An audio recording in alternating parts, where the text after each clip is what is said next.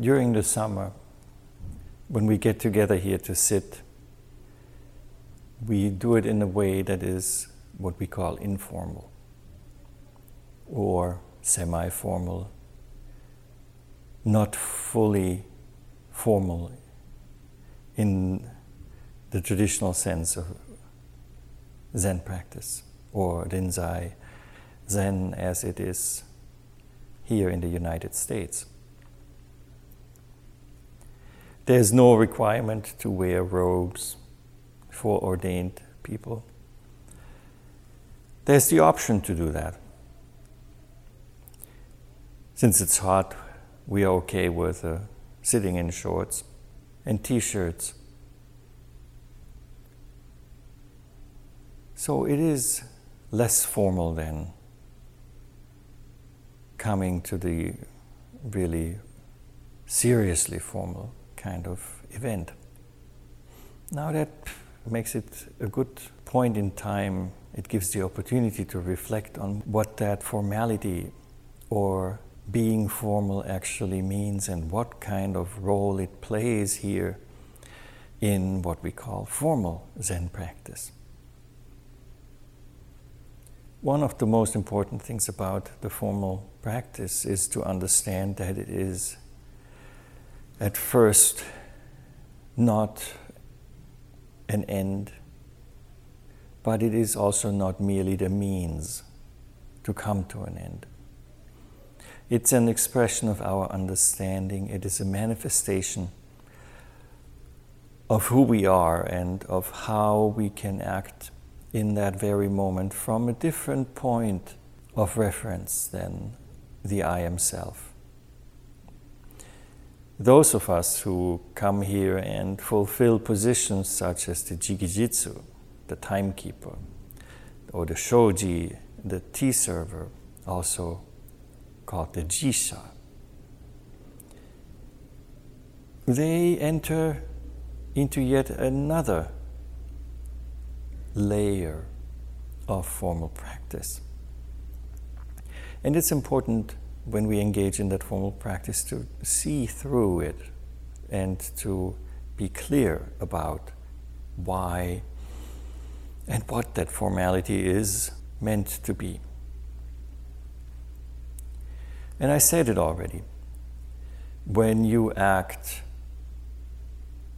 and function in the role, in the form, in the shape of jikijitsu, when you act in the role, in the form, in the shape of the jisha or the shoji,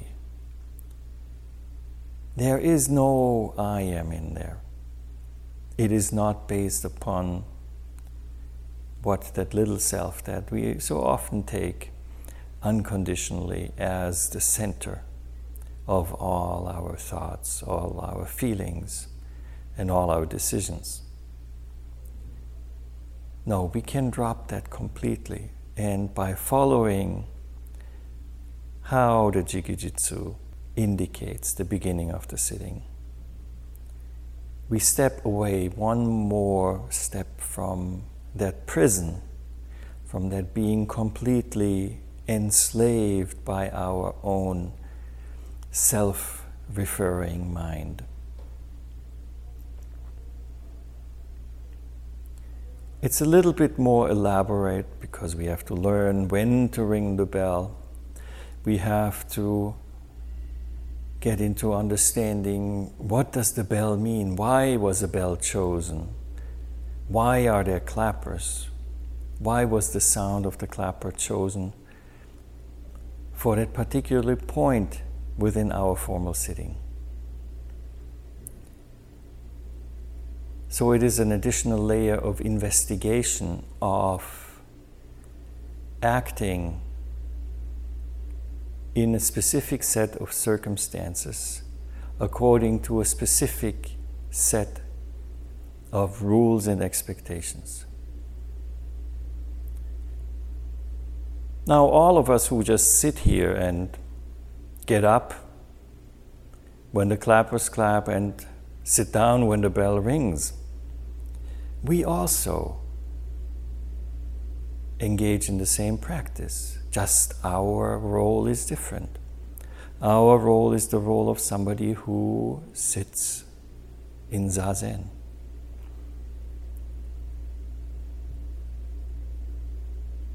By not moving, by just manifesting stillness and awakeness, we also take back a step from that unconditional affirmation of this I Am Self. There are certainly different aspects between being the timekeeper and being the tea server, and certainly being a Zazen practitioner in the formal context.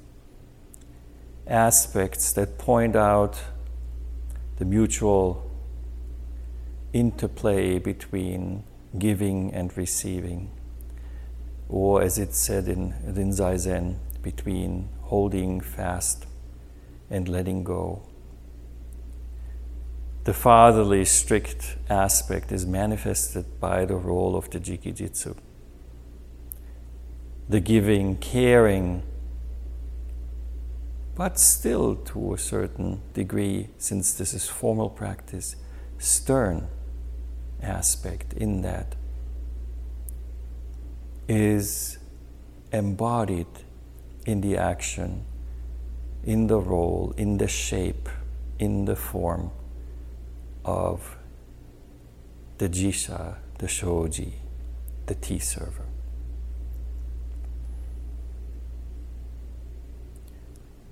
Let us put this in context.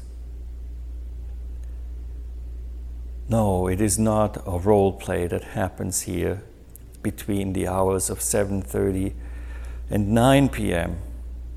That's not what it is. But it is a lab. It is the opportunity for those who come here, who take the different positions, the different roles, to fully give themselves in a protected, in a safe environment, and to act, to manifest accordingly to the circumstances. Now, if we zoom out from this kind of close-up, macro lens view of what's happening here, and we zoom out over the time period of a whole day, a whole week, a whole month, and eventually a whole life, we will learn that when we go out into the world, we are called as Zen practitioners to do exactly the same thing. To learn to act appropriately from that not self-centered point of action in the different roles, the different forms, the different shapes that we take. When I get up in the morning, I manifest myself as somebody who boils water and makes coffee. Shape-shifting into the one who with the other human beings, with Shuko-san, becomes one with the coffee. Shape-shifting into a person taking a shower, a person getting dressed, a driver, an administrator at a university. Shifting without any kind of attachment, any kind of fetters that would hold us from assuming an appropriate role, an appropriate action in the circumstances in which we find ourselves, is the freedom that we read about in the Rinzai Roku, when Rinzai speaks about the person who is the master of their own affairs. It is that freedom of not being fettered, of not being bound and chained to that central, always longing for affirmation, I am. Identity is a very demanding process. It demands a lot of energy, and all identities are probably, we could say, us being in a high maintenance relationship with that identity. Something is always not just as it should be to the liking of that identity. Or even worse, when that identity gets scuffed a little bit because reality shows us that, well, it really isn't the way that this identity wants to appear. Oh, those scuffs. We try to polish them away as quickly as we can. But Zen practice, and this formal Zen practice of being able to shift, of being able to take formal action, action as form, action in a specific shape or role, even with a very specific expression, is what turns us into that person who is the master of their own affairs.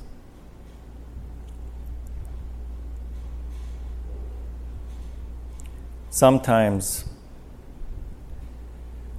our thinking goes that, well, if I lose my identity, I will just turn into a blob without characteristics. Who am I if I'm not the identity that I have conjured up over all these years, refined and put in place and hidden all the things that shouldn't be exposed? That thinking sometimes crosses our mind in the years that we sit. So if I'm not that identity, who am I? And of course, there's apprehension involved. There will be resistance because that identity is in the business of holding on. It is in the business of always getting its way. It is in the business to arrive at that in whatever way necessary. However, we have, as human beings, to let that happen. We have to enable that for it to just happen. So Zen practice is about learning how not unconditionally turning into the enabler of that I am self fixation. And don't be fooled by the I am self. Sometimes it fixates itself in a positive, self-affirming way, thinking, feeling, oh, how wonderful I am, how enlightened, how open, how kind and smart and this and that. That's just one of the flavors of the I am self, holding on to, making sure that the focus is right in the middle of that I. The other side is, I am unworthy. I will never get to the understanding of this. I'm stupid. I'm not good looking. I'm not intelligent. This person is so much smarter than I am. And all those kind of judgments, all those little stabs that appear on the surface to be against the I am self are nothing else but yet another way of remaining surely and certainly in the focus.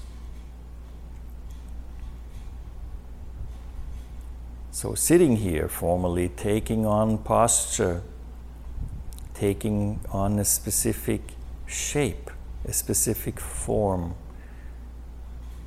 a specific role, is one of the ways of Zen practice to teach us to loosen that grip, to let go, and to not be the slave of that I am self. It is a setup in which we can fully, without having to be afraid, let ourselves drop just into the being, into the moment, free of any discursive thinking, free of having to affirm that I am self in whatever of its countless ways, one breath at a time. This is where we learn to make contact with things as they are, but at the same time knowing that, well, things as they are right now, but we still, in the human realm, have responsibility to attend to those things. Otherwise, who cares about the planet? This is how it is, it's going down. Well, again, self-centered. There is no place, as you will sometimes read, of nirvana, of escape, a different kind of place where you have transcended all the needs, all the suffering, everything, where there is no more suffering, no form, no shape. Well, there might be experiences like that when you completely disappear. But that is where Tathagata Zen comes in, and Rinzai Zen. And where we know from our experience that in that place there is also no abiding. We cannot stay there. Inevitably, we return into this world, into the world of human beings, into the world of sensation, into the world of phenomena. And then here we are called to shapeshift, just like water, into whatever shape, into whatever form, into whatever role that is called for by the circumstances, the conditions that make these requirements, these moments arise, change over and over again. Welcome, shapeshifters. Shift along and notice where the shifting doesn't happen. Have an identity. Assume it. Let it go.